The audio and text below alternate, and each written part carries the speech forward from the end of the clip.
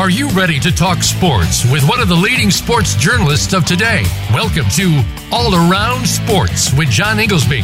John's years of experience as a journalist has allowed him to net exclusive interviews with top players, former players, commissioners, and owners. John and his guests are ready to give you the straight word when it comes to sports. Now, let's talk All Around Sports. Here is your host, John Inglesby. Voice America listeners, welcome to my 355th ever show of All Around Sports. Reach Monday at noon Eastern Time. We broadcast live from Boston. Should I say hockey mad Boston, to go all around the world of sports for 1 hour to discuss what happened this weekend and what's ahead for the week. To join the show, the call-in number is 1-866-472-5788, or you can email me at iir@comcast.net, which comes to me through my website at www.iirsports.com. As always, I will give you my highlights, lowlights, and bizarre news items from this past week. Also, we will be joined next segment by our weekly call-in expert, A.P. Stedham, veteran multimedia personality who covers Alabama football and many other sports as well. Well, my highlight of the week is, as I said at the Open, it's Hockey Mania here in Boston. And that said, it's the highlight would clearly be the Bruins' unexpected 7-2 annihilation of the St. Louis Blues on Saturday night. It was the first Stanley Cup Finals game played in St. Louis in 50 years. Actually 49, 1970, but we'll round it up to 50. And the Blues were simply embarrassed and dominated by the Bruins, who just looked fabulous. They withstood the opening charge that you knew was coming in the Blues' first game, again, in the finals in nearly 50 years. And once they got through that opening 5 minutes or so, when the crowd was going crazy and the team was fired up, the Bruins completely took over. So the city of Boston is just literally on fire. If they win tonight, the Bruins, they can literally win the cup at home this coming Thursday.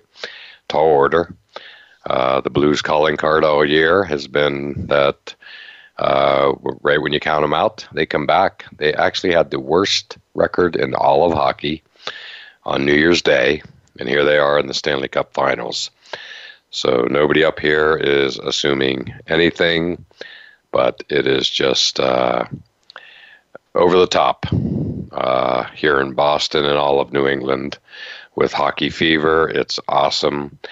I went to my favorite local sports viewing establishment on Saturday night, completely packed house, given it was a Saturday night for Game 3, Bruins coming off the loss in Game 2. Series tied 1-1, and the place was just absolutely electric.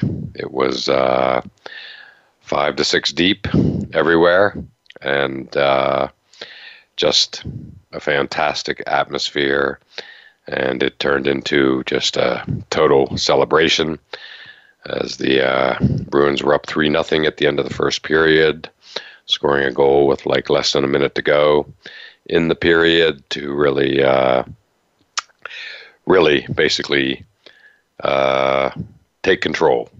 And indeed they did from there. Torrey Krug, who made his name in Game 1 when he skated practically the length of the ice with his helmet after his helmet had been knocked off by a Blues defender. And he skated with no helmet, hair on fire, literally, practically the length of the ice, and just hit the first Blue he saw and just leveled him. So anyway, on Saturday night in Game 3, he scored 4 points, becoming the first Bruin ever to score 4 points in a final game. I think it was a goal and 3 assists. And that's heady stuff, given the Bruins' fabulous history. So, again, the town is just literally electrified by this Bruins run, and over the top after the win on Saturday night. knowing that, again, if they can pull off another victory tonight, and Blues will be playing very, very desperately. Again, there's a dangerous team given how they were just embarrassed at home on Saturday night. But if the Bruins do pull it off, Game 5 is here Thursday night in Boston, with the Bruins having a chance to win the Stanley Cup. And wouldn't that be something? When they won it in 2011, it was Game 7 out in Vancouver, 3,000 miles away. And great memories from that, where they basically won the Cup, flew all night, arrived in Boston at 8 a.m. and immediately went to an outside bar at 8 a.m. in the morning with the Stanley Cup in tow, and started celebrating, and words quickly circulated around town, and by mid-morning the outside bar was packed with Bruins fans, and so kind of a legendary story up here in Boston. So winning it at home would be something pretty special. So we shall see. We'll know a lot more tonight, so be sure to tune in. Well, my bizarre story of the week was the walking wounded of the Golden State Warriors winning Game 2 in Toronto last night, despite losing Klay Thompson and Javon Looney to in-game injuries. Steph Curry had to leave the game for a brief time. Something was up there. And Boogie Cousins, after being on the disabled list for 45 days, played a little bit in Game 1, but come up huge with 26 minutes, nearly had a triple-double. He had like 11 points, 10 rebounds, and 6 assists. And then the Raptors committed a fatal mistake with about 2 seconds left in the game when they left former Finals MVP Andre Iguodala wide, and I mean wide open, who hit the three-point dagger to take it from a 2-point lead to a 5-point lead, and that's how it finished. And it was just awesome to see how the Warriors showed their championship medal, as Doris Burke said last night on ESPN. Again, you know, and this all goes without saying that Kevin Durant obviously has been out.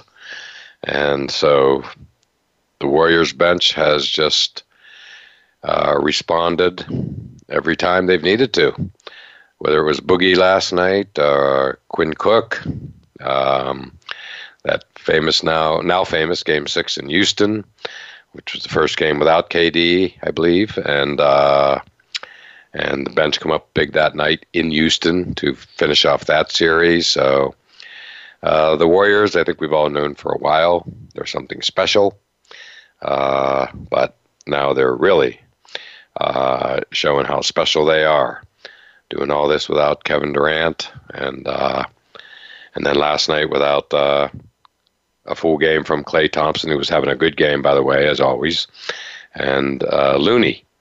So, and Andre Iguodala, who hit the dagger last night, is clearly, he's recovering from an injury. So it's just, and Steph Curry just doesn't quite seem to be himself. So something's going on there. So it's just really hats off to the Warriors. They're just doing a great thing in a total gut check game. They just didn't want to go down 2-0 heading back to Golden State with all these injuries.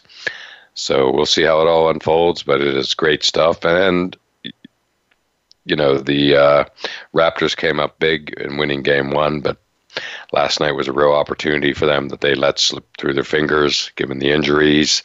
They were right there. They didn't quit and brought it to within 2 at the very end with about 6 seconds to left. So they get a stop there or whatever, foul, and somehow get it down to 3. They might have had a shot to tie it. But didn't happen thanks to Andre Iguodala. My low light of the week is the little girl being hit by the foul ball, as Major League Baseball continues being too slow to put up netting the whole way to the foul poles. The player who hit the foul ball, was crying, Cubs player, very emotional situation. And it's a subject that I've been aware of for a long time because in the 1980s in Fenway Park, I was sitting down close to the Red Sox dugout on the first base line, and I saw a kid get hit in the first row. A lot of blood, never forget it. And Jim Rice, this is pretty famous here in Boston, just leaped out of the dugout and carried this kid immediately into the locker room where he got the medical attention he needed. So it's something that's been on my radar all these years, and now it's just reaching a full-blown crescendo after this past week and the little girl getting hit and the player's reaction of crying. So Major League Baseball, I think it's time to really just issue an edict that every park needs to have netting the whole way down to the foul poles. We shall see. And finally, Patrick Cantlay won the Jack Nicklaus Memorial Tournament out in Dublin, Ohio over the weekend yesterday by shooting the best closing round in the 44 years of the Memorial Tournament's existence, a 64.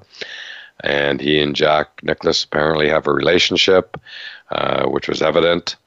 Jack's given him some advice and whatnot. It was evident in Jack's greeting of him. And Cantlay's been hanging around. He could, winning this tournament could really take him to the next level.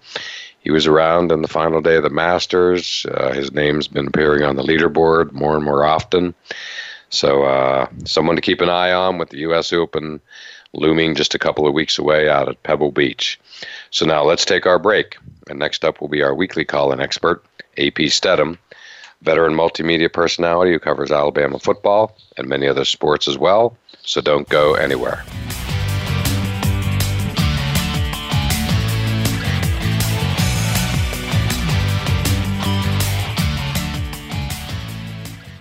Become our friend on Facebook. Post your thoughts about our shows and network on our timeline. Visit facebook.com/Voice America. Looking for the best show about horse racing and handicapping? Want to play the ponies? Join us every week for Winning Ponies with John Englehart, racing's regular guy, where you'll go inside and behind the scenes with the top jockeys, trainers, agents, and handicappers in the world of horse racing. This show is the perfect complement to the Winning Ponies handicapping website. Listen for top plays for the weekend and the spot play of the week, and win prizes just for calling in. Winning Ponies with John Englehart is live Thursdays at 8 p.m. Eastern, 5 p.m. Pacific on the Voice America Sports Network. Are you or someone you know interested in attending college? With both college tuition and college enrollment up 60% since 2002, there is a lot of competition, and careful planning needs to be a part of the process. Tune in to Getting In, a college coach conversation, hosted by Elizabeth Heaton and featuring a team of college coach experts. We'll bring you the tips, techniques, and know-how to navigate the road to college and do so the smart way. Listen live every Thursday at 4 p.m. Eastern Time, 1 p.m. Pacific Time on the Voice America Variety Channel. Tune in to The Patricia Raskin Show on VoiceAmerica.com every Monday at 2 p.m. Eastern Time and 11 a.m. Pacific Time.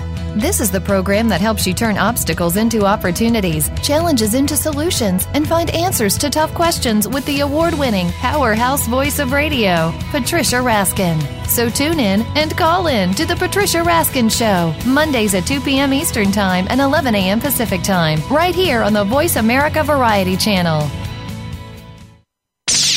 The Internet's #1 talk station. #1 talk station. VoiceAmerica.com.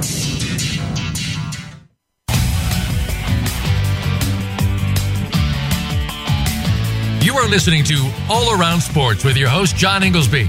Become a part of today's show by calling 1-866-472-5788. That's 1-866-472-5788.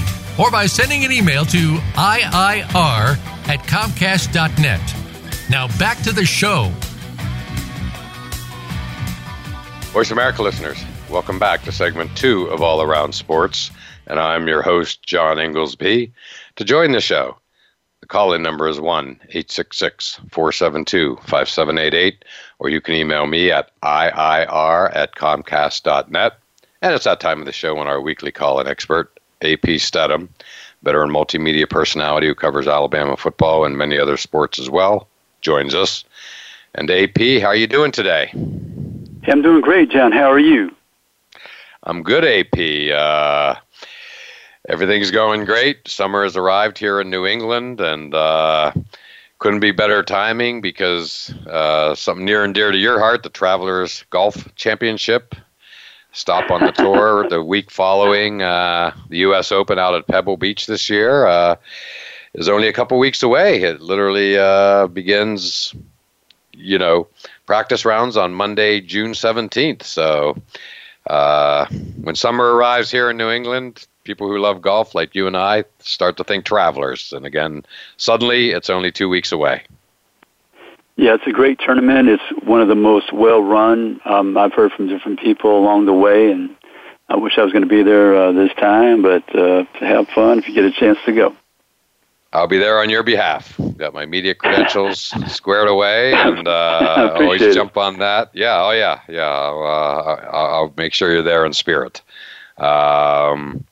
Well, AP, one of our favorite days of the year has arrived at 11 o'clock this morning, in that the College Football Hall of Fame nominees were announced for 2020. And, a lot of great names on there, AP, especially just players, more recent nominees, shall we say, from this century, meaning they played since the year 2000, and some names that jumped out at me as I went through were really one of the all-time great linebackers, three-time All-American James Laurinaitis from Ohio State. David Pollack, who we still see weekly on ESPN's football coverage, is a nominee. And AP, you're an SEC guy. I like David Pollack as an announcer. Honestly, I had no idea what a great player he was until I read his little capsule there on the nominee list this morning. Wow, what a career. SEC Defensive Player of the Year, three-time All-American, on and on and on. It was just amazing.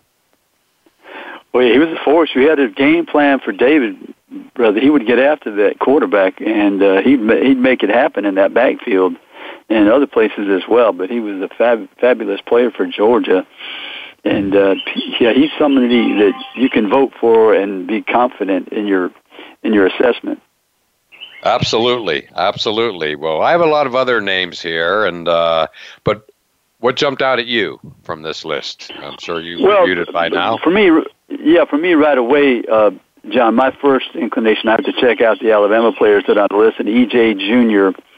Right. was an outstanding edge rusher, outside linebacker at Alabama, and won a title or two there while he was in Tuscaloosa. So he's a good player, excellent player, and he's being considered. He's the oldest player on that group from Alabama. And then it was Chris Samuels. He won all those awards, Outland Trophy and other ones as well. So he was an unbelievable left tackle for Alabama. Sean Alexander made all those yards behind him in 99, 2000, right around there. So those are the two players. And then Greg Carr was a linebacker from Auburn. And then on the coaching side, Larry Blakeney, who went to Auburn, but he coached Troy State University. He's the all-time winningest coach in the Sun Belt Conference. So those are the names I went to initially, but there's so many tremendous players on this list. I tell people all the time, it's very difficult when you have to cast the 10 or 11 votes for the FBS group of coaches and players. It's extremely difficult. Oh, very, very difficult. Some other names I noticed, again, from this century were Glenn Dorsey from LSU. Another name I'm sure you're familiar with. He was a true force on the defensive line, to say the least. Yeah, he was a great player. And somebody like Morton Anderson, the kicker from Michigan State, he made the Pro Football Hall of Fame. And when he left, he was the all-time leader for the conference, the Big Ten in field goals, and he had a 63-yard field goal, and 3 times he was all-conference, and he led the team in scoring for 3 straight seasons. I mean, that's just some of the type of people you're having to consider. Oh, Keith Byers, Ohio State. I remember him running up and down the field, all those long runs he had. Absolutely. And, playing at Ohio State, and just going down the list alphabetically. Eric Crouch, he's a Heisman Trophy winner, 2001. Right, from Nebraska. From Nebraska, so he is yet to make the Hall of Fame, College Football Hall of Fame. And then, of course, Eric Dickerson. His name is listed as well. He was 2 times the Southwest Conference Player of the Year, but I don't know, maybe some people shy away from him because of what went on at SMU. I'm not certain. I'm not certain that that's the case. The team that got the death penalty. Yeah, got the death penalty. Then you have somebody like Tony Gonzalez, the California tight end. He had, even in college, he was prolific, 89 receptions and 1,300 yards and 8 touchdowns during his career. Then I noticed, I think down on the list was Jason Palmer, and another Heisman Trophy winner, and then Josh Heupel, another Heisman Trophy winner, was on that list as well. Oh, and by the way, good point. But Josh Heupel, current coach of University of Central Florida, we all know their story in recent years, and he took over for Scott Frost, who went out to his alma mater, Nebraska, after the famous undefeated season. And Josh Heupel has kept it going in a big way, to say the least. Oh, yeah. I meant to say Carson Palmer. I think I might have said Jason. But Carson Palmer, the Heisman Trophy winner from USC, he's still on that list. And it's very difficult. Rashaan Salaam, another Heisman Trophy winner, on that list. I mean, exactly. So those are just Heisman Trophy winners you're trying to consider if you should put them on your ballot. I mean, so, they haven't been inducted into the Hall of Fame yet. Yeah, well, some names that caught my eye are some people that I've worked with at the NFL, having been writing for the league over the past 7 years or so. But Troy Vincent, spectacular defensive back, and from University of Wisconsin, and Keith Elias, who is tremendous executive in the front office of the NFL, running back at Princeton, is on the ballot. And then you pointed out, speaking of people, where are they now type players, along the lines, again, of Josh Heupel, but you pointed out someone with a Connecticut background where you used to live, and I thought that was fascinating. Yeah, I remember watching John Dorsey, the linebacker. He was the first-team All-American. He led the team in tackles for 3 years. He was 2-time Yankee Conference Defensive Player of the Year. He's now, I believe, the GM of the Cleveland Browns. He's been GM at, I think, Green Bay, Kansas City as well, if I recall. So, and I actually spoke to John about being on the ballot. It's very difficult to enter the College Football Hall of Fame when you're on that list, the FCS list. And, you mentioned Keith Elias. He's on that as well. And then we had another player from Wesleyan University. That's the alma mater of Bill Belichick. I think this particular individual played around the same time, Bob Heller. He's a 2-time first-team All-American. He didn't allow any sacks during his career, and he played on the defense. He played on offensive lineman, and he had a record that still stands, I guess, 1,980 yards with that offense. Exactly. Well, every year we talk about this. We've been covering this for the last number of years, and AP, there's just no better walk down memory lane than this list of nominees year in, year out. It just, one player reminds you of another player, and then you just go on and on and on. And another one that caught my eye was Antoine Randall L. Right. Mobile quarterback from Indiana University, IU, the Hoosiers. But I remember him more, as do everybody from Western Pennsylvania like myself, for being a so-called option quarterback, backup that would come on the field, a la Cordell Stewart, a little bit mobile, and he's the guy who threw the famous pass to Hines Ward in the Super Bowl victory over Seattle out in Detroit in 2005, the famous Sports Illustrated cover where Hines Ward is leaping over the goal line. A lot of people don't remember Antoine Randall L. threw that and many other massive, gigantic passes for the Pittsburgh Steelers. Oh, yeah, I forgot that myself, John. Yes. Again, that's down in Steelers lore, to put it mildly. And speaking of quarterbacks, another quarterback, and a really perfect example of where are they now, Tony Romo from Eastern Illinois is on the ballot. Basically one of the all-time great divisional players in college football history. Absolutely. The quarterback, he came out of a small school, made a big name for himself with the Dallas Cowboys, and he's on that list. And, hey, John, how about this name for some of the New York Giants fans, and I think he might have played for the Rams as well, Sean Landeta, the punter. Oh, yes. Out of Towson. So he's in the FCS level ballot. Yeah, the FCS level is just a treasure trove of, of players, who we all remember, but played at smaller schools. Just that simple. Some other names that caught my eye, AP, were former Clemson running back and all-time great college football player and a good pro, C.J. Spiller. E.J. Henderson, the linebacker from Maryland. Speaking of linebackers, Dan Morgan from Miami. Remember how good he was? Oh, yeah, that's a couple of tackling machines you just named there, Henderson and Morgan. There you go, tackling machines. That's a perfect description. They were just, they were household names back in their days in college, for sure. Oh, yeah, they're outstanding players, as they all are. It's very difficult to make this vote. John, here's a name that some people might not remember, Gary Wishard. He was the quarterback at LIU and C.W. Post. He was one of the early athletes to become an agent. Wow, really? Sports agent, yeah. But his name was a hot name years ago, played way back in 71. He played in the 72 Senior Bowl. Yeah. We're going back there now. Yeah, moving way back there now. But I know. He's on that list, yeah. It's just sprinkled throughout. AP, as always, this is one of our favorite shows when we talk about the College Football Hall of Fame and really ourselves take a walk down memory lane, but also remind all of our listeners just of names that, you just haven't thought about in a while, but the minute you hear them, it conjures up tremendous memories and images. And but AP, we've come to the end of our first segment. Time for our break. But we have a lot more things to get to on the other side.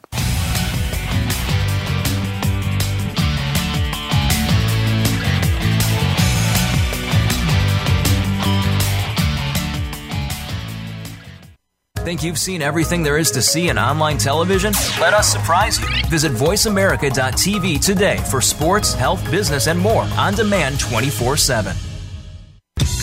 Have we got a high-energy, all-access sports show for you? It's Outside the Huddle, starring Lemont Williams. Each week, join Lemont as he takes callers, discusses the week's top stories in the world of sports, and sits down with active and former players to discuss their transition from sports to business. Outside the Huddle is a great resource for players making career transitions both on and off the field. Tune in Wednesdays at 8 p.m. Eastern, 7 Central, and 5 Pacific for Outside the Huddle on the Voice America Sports Channel. Voice America presents a new kind of health awareness talk show, the Sharon Kleine Hour, Health, Environment, and the Power of Water. Show host Sharon Kleine interviews leading scientists to discover how each of us can become proactive in protecting our personal health environment in an increasingly unhealthy world. Every show offers new information that could save your life. The Sharon Kleine Hour is health from an environmental perspective, your ultimate source for a personal environmental lifestyle. Listen Mondays at 10 a.m. Pacific Time on the Voice America Variety Channel and Wednesdays at 12 noon Pacific Time on the Voice America Health and Wellness Channel. Have you become a member yet? Sign up now to become a member of Voice America. It's always free and easy. Plus, you get to take advantage of some great member benefits. Get unlimited access to millions of hours of on-demand content across all of our channels. Keep track of your favorite episodes, shows, and hosts in your own customizable library. Find out what shows you might be interested in based on your favorites. Plus, you get insider access with our newsletter. Membership gives you more. Sign up at voiceamerica.com and click register at the top right. Streaming live, the leader in Internet talk radio, voiceamerica.com.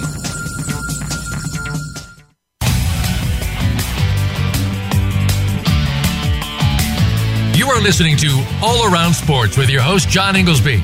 Become a part of today's show by calling 1-866-472-5788. That's 1-866-472-5788. Or by sending an email to iir@comcast.net. Now back to the show. Voice America listeners, welcome back to segment 3 of All Around Sports, and I am your host, John Inglesby.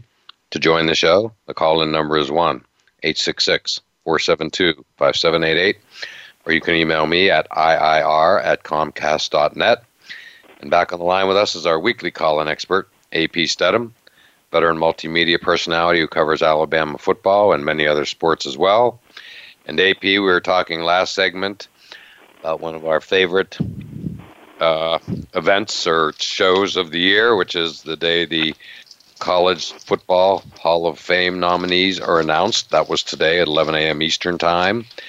And we've been going over a lot of the names, and it's the gift that keeps on giving, AP. I, of course, as a Central Pennsylvania native, cannot let our discussion go by without mentioning some Penn State people, and one that comes right off the top of my head is Steve Wisniewski, Penn State offensive guard, first-team All-American. He was on the 1986 12-0 national championship team, the team that beat Miami down at the Fiesta Bowl, and Jimmy Johnson and Vinny Testaverde back in the day. But what's interesting in his little bio here is, you know, it's impossible to remember all the little details, but Wisniewski blocked both Blair Thomas and DJ Dozier.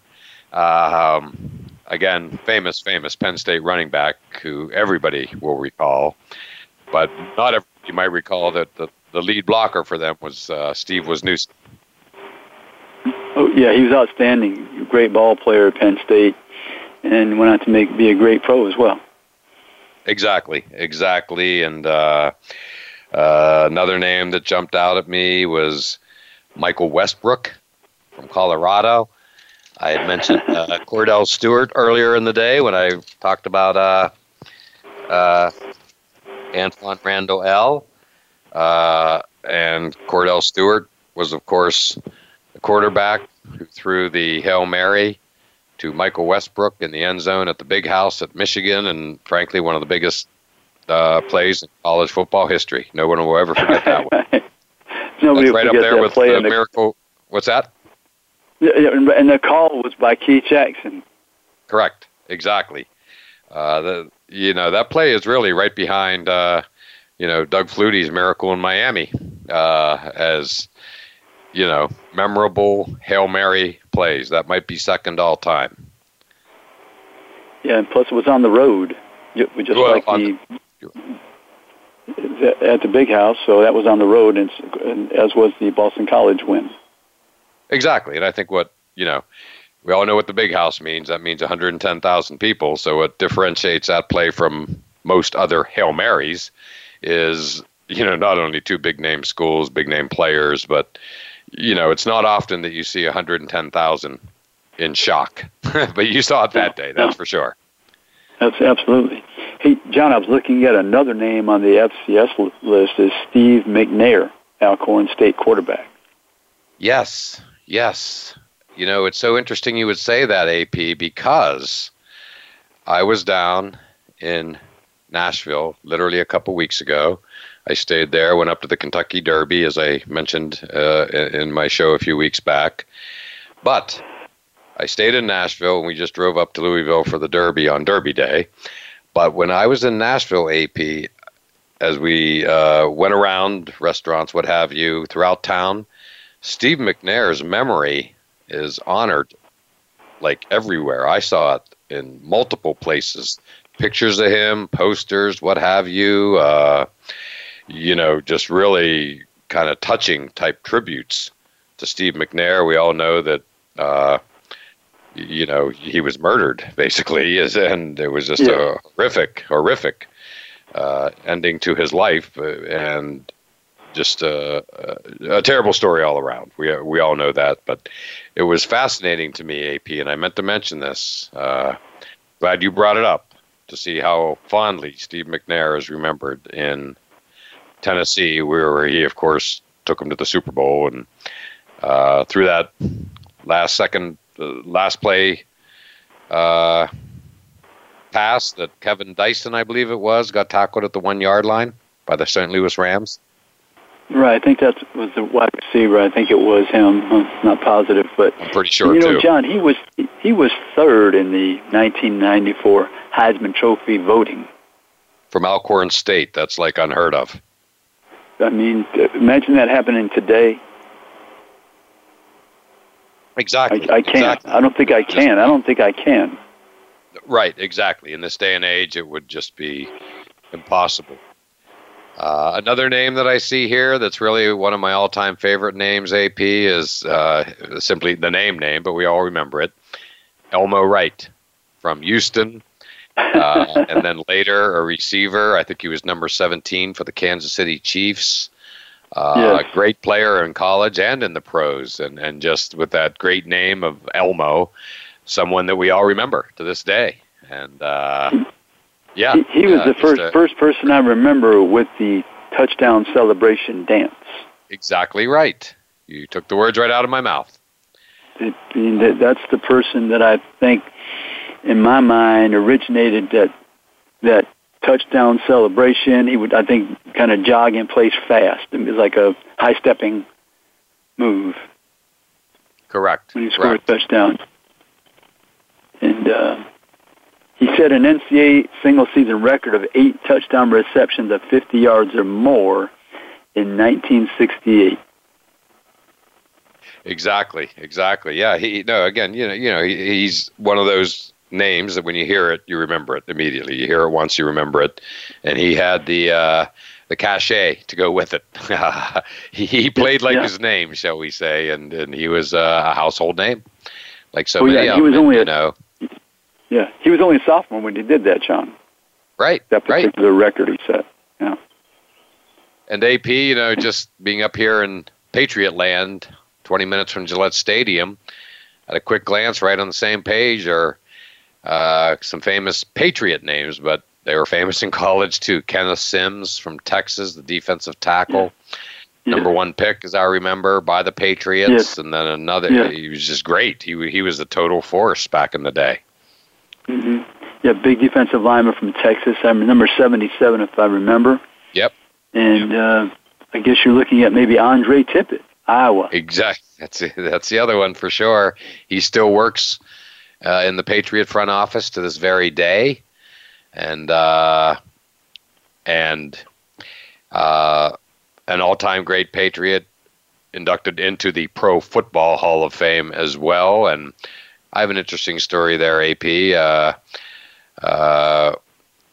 When I bought my first condo back in the 1980s outside of Boston, lo and behold, who was a fellow resident, but Andre Tippett at the height of his fame playing for the Patriots, and met a couple times around the development, and could not have been a nicer guy. And everybody in the development just loved him and was proud of him, and he was very visible, just as one of us, in the neighborhood, so we say. So in the hood, it was great. Oh, yeah, he's an Alabama native. He's actually in the Alabama Sports Hall of Fame as well. Wow. I did not know that, actually. Yeah, he lived when he was maybe till 7 years old here, and then I think he was raised in New Jersey, I believe, and then went out to Iowa. Okay. I was familiar with the New Jersey connection, that's for sure. Boxing's getting a lot of play with the upset Saturday night in boxing, but I see here Ken Norton Jr., as in Ken Norton, the boxer's son from UCLA, who obviously was a star at UCLA, but is also remembered for playing for both, if I recall correctly, the 49ers and the Cowboys in the 90s when their rivalry was absolutely raging. Oh, yeah, he played on both of the good teams during that era. Yes, yeah, he was a force. Yeah, he was a good linebacker, number 51. Yeah, and speaking of,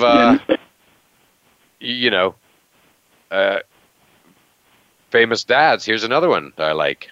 Ed McCaffrey, as in father of Christian, now playing for the Carolina Panthers and obviously one of the best players in college football recently for Stanford. Well, Ed was pretty good himself at Stanford, and then onward to the Broncos. So he's nominated. And the name right above him on the ballot at AP is another name that everybody from Penn State remembers well, Bobby Majors, Tennessee defensive back, who both played and coached for the Volunteers and had some memorable games against Penn State.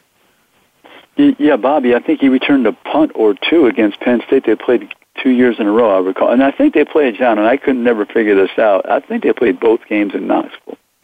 I think you're right, exactly right about that. Yes, they are famous games, in Penn State lore. And Bobby Majors was a central figure, to say the least. And that's his brother's Johnny Majors. And Johnny came out, I think, second to Paul Hornung in the Heisman voting. Right, and then Johnny Majors led Pitt to the 1976 National Championship with a running back, by the way, named Tony Dorsett, and a quarterback by the name of Matt Cavanaugh, but who's also on the ballot, I should add. Yes, he's on the ballot. Yeah, and speaking of Pitt, later after that, 11 years later, another nominee on the ballot is Craig Ironhead Hayward, who was a Pitt running back. And he, of course, now his son is a tremendous player in the defensive line of the Steelers, Cameron Hayward. Yeah, that's something. That's quite a feat. Yeah, Greg was a hard runner. I mean, he just oh my gosh, put his head down and just bowl you over. Ironhead Hayward, one of the great nicknames in sports history, not just football, sports history, without a doubt. Oh yeah, he was good.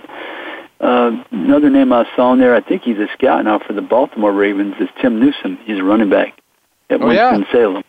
Absolutely. Yeah. Yes, so many of these guys have made their name in other areas, many of them within football, a la John Dorsey. But another great name. And AP, these segments fly by when we're throwing out all these names and memories, but we're at the end of our third segment, so why don't we take our break now and still have a little bit more to get to on the other side.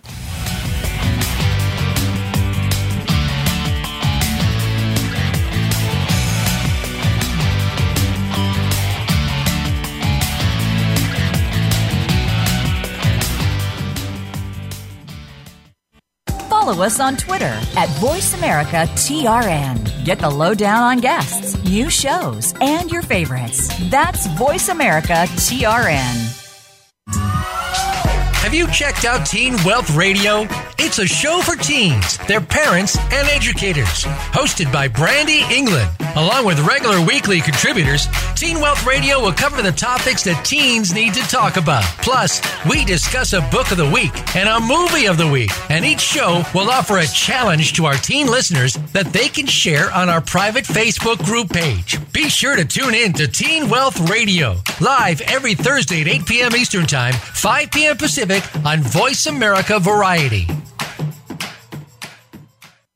Tune in to the Voice America Variety channel on the Voice America Talk Radio Network. Voice America Variety broadcasts a diverse array of topics, reaching a global community. Our experts come from all walks of life, and the topics they discuss are everything from current events, arts and entertainment, leadership, parenting, relationships, self-improvement, career advice, and a variety of other topics. Check us out today. You're sure to find something of interest. Voice America Variety. Talk on today's hot topics.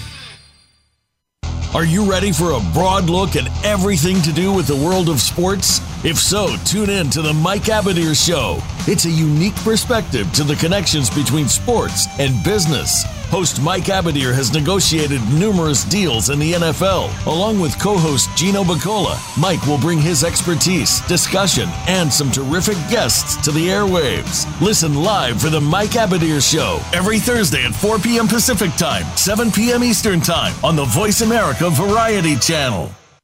Stimulating talk. It gets those synapses in the brain firing really fast. All the time. The #1 internet talk station where your opinion counts. VoiceAmerica.com.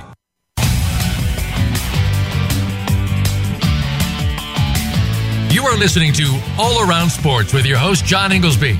Become a part of today's show by calling 1-866-472-5788. That's 1-866-472-5788. Or by sending an email to iir@comcast.net.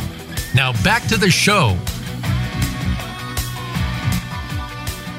Voice America listeners, welcome back to the fourth and final segment of All Around Sports. I'm your host, John Inglesby, and back on the line with us is our weekly call-in expert, A.P. Studham, veteran multimedia personality who covers Alabama football and many other sports as well. And before we get started, my pick of the week for appointment viewing is tonight's Boston Bruins, St. Louis Blues, Game 4. The Bruins routed the Blues 7-2 on Saturday night. They have a 2-1 lead. New England is going crazy over the Bruins. Boston in particular, of course. It's hockey fever, mania, you name it. It's all applicable. And AP, if the Bruins win tonight to take a 3-1 lead in St. Louis, they can win the Stanley Cup at home this Thursday night in Boston, and everybody is just out of their minds up here. You used to live in New England. You get what hockey fever can be like up here. Oh, yeah. When I first started going to the Celtics games, they were like number 3rd on the list. Right. Yeah, behind the Bruins and the Red Sox. So I know how popular the Bruins are because I was in that arena many times, Boston Garden. Me too. The old Garden and the new Garden, and AP, there's just something, Boston at its core is just really a hockey town. I think I saw something, not because the finals are being played here or the postseason run the Bruins are on, but just Boston was named the #1 hockey city in America, which it's in the blood of the people here. And it is just, it's special when they go on a run like this. 2 wins away. And again, after Saturday night's annihilation, literally, of the Blues, playing their first Stanley Cup home game in nearly 50 years, and they go out and get blown out by the Bruins 7-2. So everybody is just like poised to, carry that over, hopefully win tonight. And then Thursday night will just be off the charts here in Boston with the Bruins having a chance to win the Cup in Boston. In 2011, they won it out in Vancouver, so not at home. But it's going to be a fun week, AP. But again, the Blues are a team that everybody has counted them out, and every time they've been counted out, they respond. They were the worst hockey team in the league on New Year's Day of this year, and now they're in the finals. After Game 1, everybody said the Bruins are going to sweep them. Crazy, but and the Blues won Game 2 in Boston. So everybody is now back on the Bruins own the series line of thinking, but the Blues have responded. So tonight, that's my appointment viewing of the week with good reason. 8 p.m. Eastern Time, Bruins, Blues. And AP, you had some one of your favorite events of the year, if I'm not mistaken, the SEC annual meeting. And you were there, as always. Yeah, it was a spring meetings, John, in Destin, Florida. And I was over there last Sunday, stayed through Saturday, and you have the head football coaches, basketball, women's basketball, athletic directors, presidents, sponsors, television people, all the bowls, most of the bowls, Rose Bowl, Cotton Bowl, Sugar Bowl, Fiesta Bowl, Peach Bowl, all types of people were there. And so the big news of the day that ended on Friday was the fact that Commissioner Greg Sankey has allowed all 14 schools to have beer and wine in the general seating if they choose to let that happen at their arenas and their stadiums.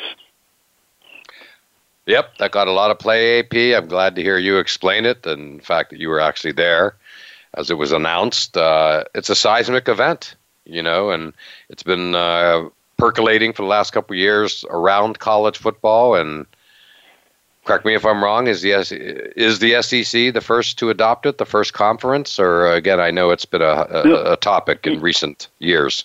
Yeah, they have it in other conferences. I think the Big Ten has had it for a while. Okay. I think LSU probably led the charge in the Southeastern Conference. You had to have a majority. So when it was announced, a few schools, and maybe all of them did, released a statement saying that it's under review. But I'm thinking there's a majority, so somebody was interested. You're going to have some beer and wine at the stadium and arenas this year. And they put the different stipulations on. Maybe I think it was end of the third quarter for football. You have to quit selling, and something for the basketball and the other sports, and so there are some expectations and guidelines, and hopefully they will manage that situation. I prefer not to have that at a stadium because there's so much passion at these SEC events that I don't think you need that X factor in the equation, and that's a real wild card.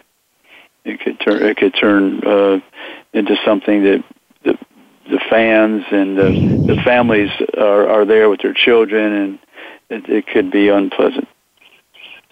Yes, especially on the heels of tailgating. And, I mean, when the SEC does something, it's just big news, period. And you mix in, of course, the legendary passion, the tailgating, as I just mentioned. But it's here. It's, it's the way that it's been going in that direction. But again, when the SEC does it, it simply, gets everybody's attention, including mine and yours, especially since you were there. So, yeah, it sounds like quite an event, AP. Gee whiz, with all the, great bowl game representatives there. I mean, the SEC is just so dominant that it just turns into a who's who, right? Absolutely, yeah. There's all the football coaches. You see them walking around the hotel, and basketball coaches, and so it's a lot of fun. You get to interact with them, and there's different legislation that's passed and approved. And we had an hour and a half session with the coordinator of SEC officials, Steve Shaw, and we were actually given a device to select if a play that targeting was the correct call. So that was a lot of fun. Yeah, he explained it. Yeah, he explained that to us, and then we had to make the choice, and I think it was 7 or 8 plays, and so there were some really close calls and decisions that one time we had the voting, it was like 57 to 43%. I mean, it was so tight, and Steve said, yeah, that's the way it is in the booth. I mean, a lot of times you're not sure exactly because of the replay and the angles and the depth of angle, and so it's very difficult. It's a very difficult call. Very, very, very difficult call, to say the least. Well, that's very innovative, to say the least. It sounds pretty cool, almost like a video game of sorts. Yeah, it was fun. It was fun. It was actual plays that happened last season, and I was glad that he explained the rule, and I have a better understanding now. Right, and the other thing about these SEC meetings is they're in a great area, Destin, Florida, which is up on the Panhandle on the beach, if I'm not mistaken. It sure is. Yeah, it's right on the water there. It's a very nice, beautiful site with the water and the sand, and it's a lot of fun. That area has been getting more and more visibility lately. to say the least. And I think it's the secret's out, shall we say, because that is just from what I gather, a beautiful area, and you've been there many times, so you would know better than most, but it sounds awesome. Mm-hmm. Yeah, it's always nice to go over there. It's just a couple hours from me on the coast. Yep. Well, that helps when you can drive to it, right? Yeah, makes it easier. Yeah, absolutely, AP. Well, I want to thank you, as always, for calling in, your expertise. Great job, especially with giving us the insight from the SEC spring meeting, as well as, of course, walking down memory lane on the College Football Hall of Fame nominees being released just a couple of hours ago. So we covered a lot of big names there, and it's always one of our favorite shows of the year. So thank you, as always, for calling in. My pleasure. My pleasure, John. Thank you so much for having me on your show. Sure thing, AP. And as always, thank you all for listening to All Around Sports. And we look forward to doing it all again next Monday at noon Eastern Time. Thanks again for tuning into All Around Sports with your host, John Inglesby. Be sure to tune in again next Monday at 9 a.m. Pacific Time, 12 noon Eastern Time on the Voice America Variety Channel. Have a terrific weekend, and we'll talk sports again next week.